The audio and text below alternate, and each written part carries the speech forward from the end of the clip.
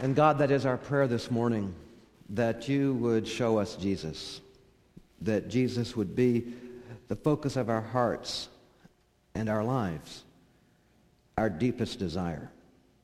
Draw us to you at this moment and speak to us. Amen. During the Christmas season, I cannot help but be drawn to a little town in West Texas called Hamlin. It's where my great-great-grandfather settled after helping to build the state capitol in Austin. Grew up in California, so I didn't have a lot of Christmases in Hamlin, but the few that I had continue to draw me back to my faith. Anytime I would visit my grandparents in Hamlin, I didn't need an alarm clock. Nobody did. It's because every morning about 6:45, Meemaw and Granddad would go down and put on the coffee and start frying the bacon, cooking up the eggs, always kind of overdoing the toast a little bit. And those smells would be our alarm clock. Wonderful memories. You might think that all that bacon and eggs would have led to early deaths for my grandparents, but Granddad lived to 100, eating bacon and eggs every morning. But as I think back on that, it wasn't just bacon and it wasn't just eggs and toast and coffee that I was smelling. It was love. It was faith. It was something deeper. The truth is that our power of scent is one of our strongest senses. And when we smell, we're not just smelling. We're experiencing. We're remembering. Smells touch something deep in us. And that's exactly what this scripture is saying this morning. I love that line, and it's the line that I want to focus on in the scripture today, where it says that God thinks of us as a sweet aroma. If you look in your worship folder, you will see that line. God thinks of us as a sweet aroma. Now, when we first look at that, we might say, well, big deal. What's the point of that? Well, we may have a hard time relating to that because the reality is today most of us smell pretty good. I suspect that most of us had a shower this morning. Most of us are wearing deodorant and cologne. We've brushed our teeth. I see a few of you even chomping on gum out there. So overall, we smell pretty good. But at the time this scripture was written, this idea of God thinking of us as a sweet aroma was a powerful concept because during that time, the truth is, people stank. They couldn't help it. That was the reality. At that time, they did not have the sort of plumbing that we have. In fact, in the streets of the cities, in the streets of Jerusalem, there was basically open drains, open sewage. In fact, anything that smelled good was considered almost priceless. In fact, spices were on the same level as jewels in terms of their value. 2 out of the 3 gifts that were brought to Jesus were actually items that had very strong, powerful, wonderful fragrances, the frankincense and the myrrh. It was a powerful concept then because they were so used to things not smelling good. So when Scripture says that God thinks of us as a sweet aroma, it's a powerful thought and a powerful concept. What's being said with that is that God thinks that we are priceless and precious and valuable, and that we can overcome that which stinks around us, that we can have a greater impact on our world. It's a powerful concept here, that we are called to touch people in those places of memory, that we are to emit the aroma of Christ and draw people to faith. Makes me wonder what Joseph and Mary experienced through the sense of smell when Christ was born. What stands out about Christmas is not just the sights and sounds, but the smells. It was probably that way for Mary and Joseph on their first Christmas. After that holy night in Bethlehem, when the Son of God became flesh, the smell of a barn had a whole new meaning. Never again would they smell hay the same way. It was an experience that transformed the smell of a barn into the smell of a miracle. It was the smell of God come to earth.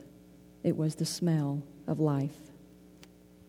I love that line that when they smelled the hay in that barn, it was the smell of a miracle. Everything was being redefined in that moment. All of their senses were being reawakened. It was a powerful moment when the love of God was permeating who they were and their very lives. It was the smell of a miracle. What would a miracle smell like to you today? If you are one who dreams of having a child, maybe a miracle to you would smell like baby powder or baby lotion. If you have a dream of writing a book someday, maybe a miracle to you would smell like the pages of a new book. What would a miracle smell like to you today? What miracle would change your world? We are the sweet aroma of God. That's who God thinks we are.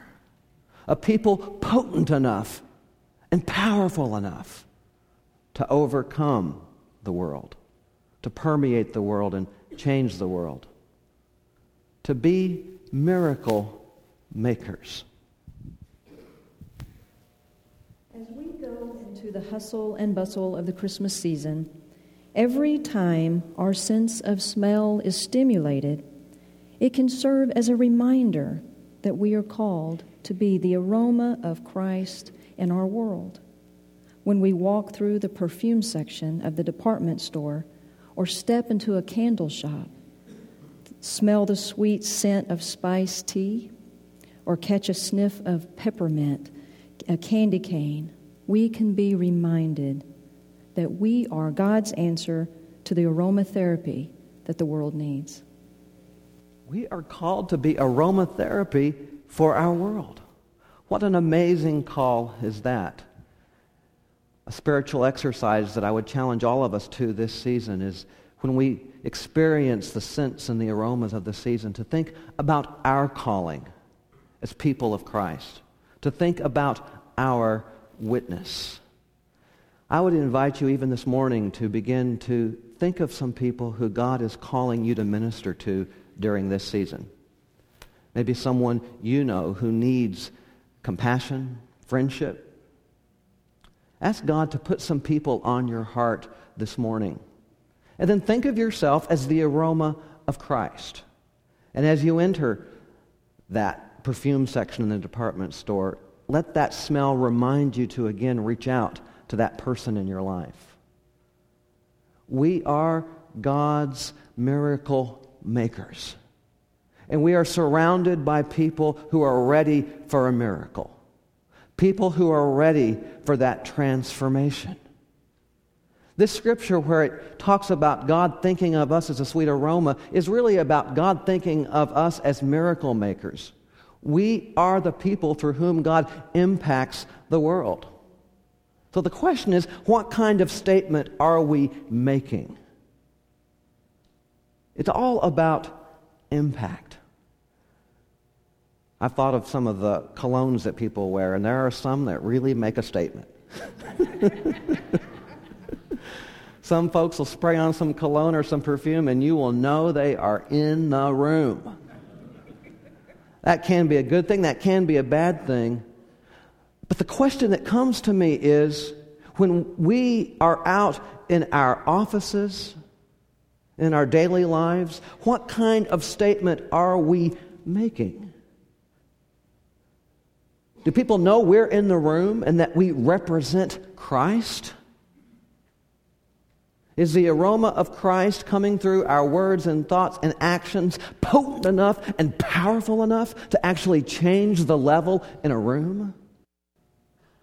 What kind of statement are we making? Just as the sweet smell of perfume can permeate a room without being so strong it makes everyone sick, so the people of God can permeate an office, a home, a construction site, a nursing home, or a city bus with the aroma of Christ. When we live out our faith, the impact is meant to be noticeable. One doesn't have to look far to find people who need the Spirit to help them find the breath of fresh air that Paul calls here the knowledge of Christ. They are everywhere. During this time of year when depression is rampant and the scent of despair fills so many places, the church has been equipped to make a difference. The need is for the life of Christ, hope, love, faith, and the knowledge that Jesus' coming really did make a change and make a difference. Take a moment and just breathe really deep. What do you smell? Maybe you can smell the coffee that's brewing in the gathering place and you can't wait to get there. Maybe you can smell the smell of a friend sitting next to you. But breathe again and breathe deeper.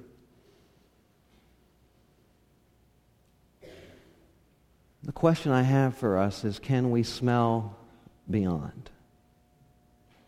Can we smell beyond the scents that are superficially around us? Can we in fact smell beyond these walls to the despair and the loneliness and the hurt and the misdirection that's a part of our community? Is it possible that the scent of Christ in our lives can permeate and overcome the sense of loneliness and despair and misdirection that's a part of our culture? Ultimately, this scripture, which describes us as the sweet aroma of Christ, is a challenge. A challenge for us to be the church that God is calling us to be. To respond to the needs of our community in deeper ways and truer ways. As I look out this morning and I think of you, I praise God for you. I thank God for your presence here today. I thank God for your lives. I have seen God's transformation in many of you. My vision is to see what I see here expanded. And even this morning, as I look out and I see each of you and I praise God for you, I cannot help but imagine at this exact moment the needs in our community. Someone who is just now waking up and perhaps feeling that sense of loss. Someone who perhaps is looking for direction and purpose in their lives. Someone looking for meaning. This scripture really is all about people. And it reminds me of our calling as a congregation to be a spiritual force in our community, to provide places of hope and connection and direction to those who are searching for what we have already experienced. It's all about people. And we are called to be miracle makers in the lives of people around us. That's why when I look at where we are as a congregation, the word people comes to me rather than the word deficit. Yet we know that word is there, and it's something that I have prayed about. I've asked God what we as a congregation can do together. And as I prayed, what came to me as I looked at this scripture and other scriptures is that we can be miracle makers. But to ultimately touch the lives of people, we need to look beyond our current situation.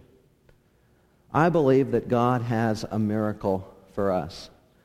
And as I prayed about it, a challenge came to me.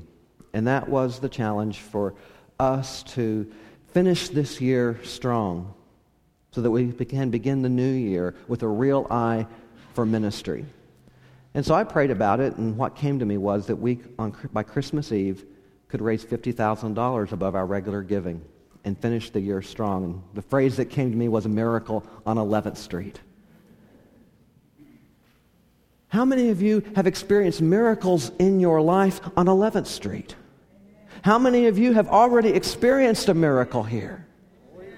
Well, God has more miracles in mind for our community if we will simply continue to step up and believe that God can work through each one of us to make the miracle happen.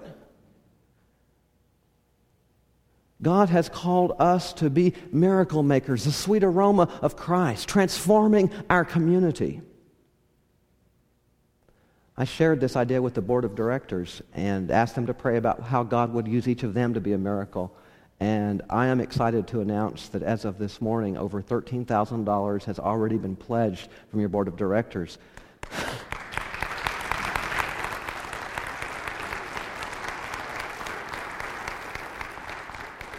What that says to me is that this miracle is attainable as we open ourselves to what God would have each one of us do.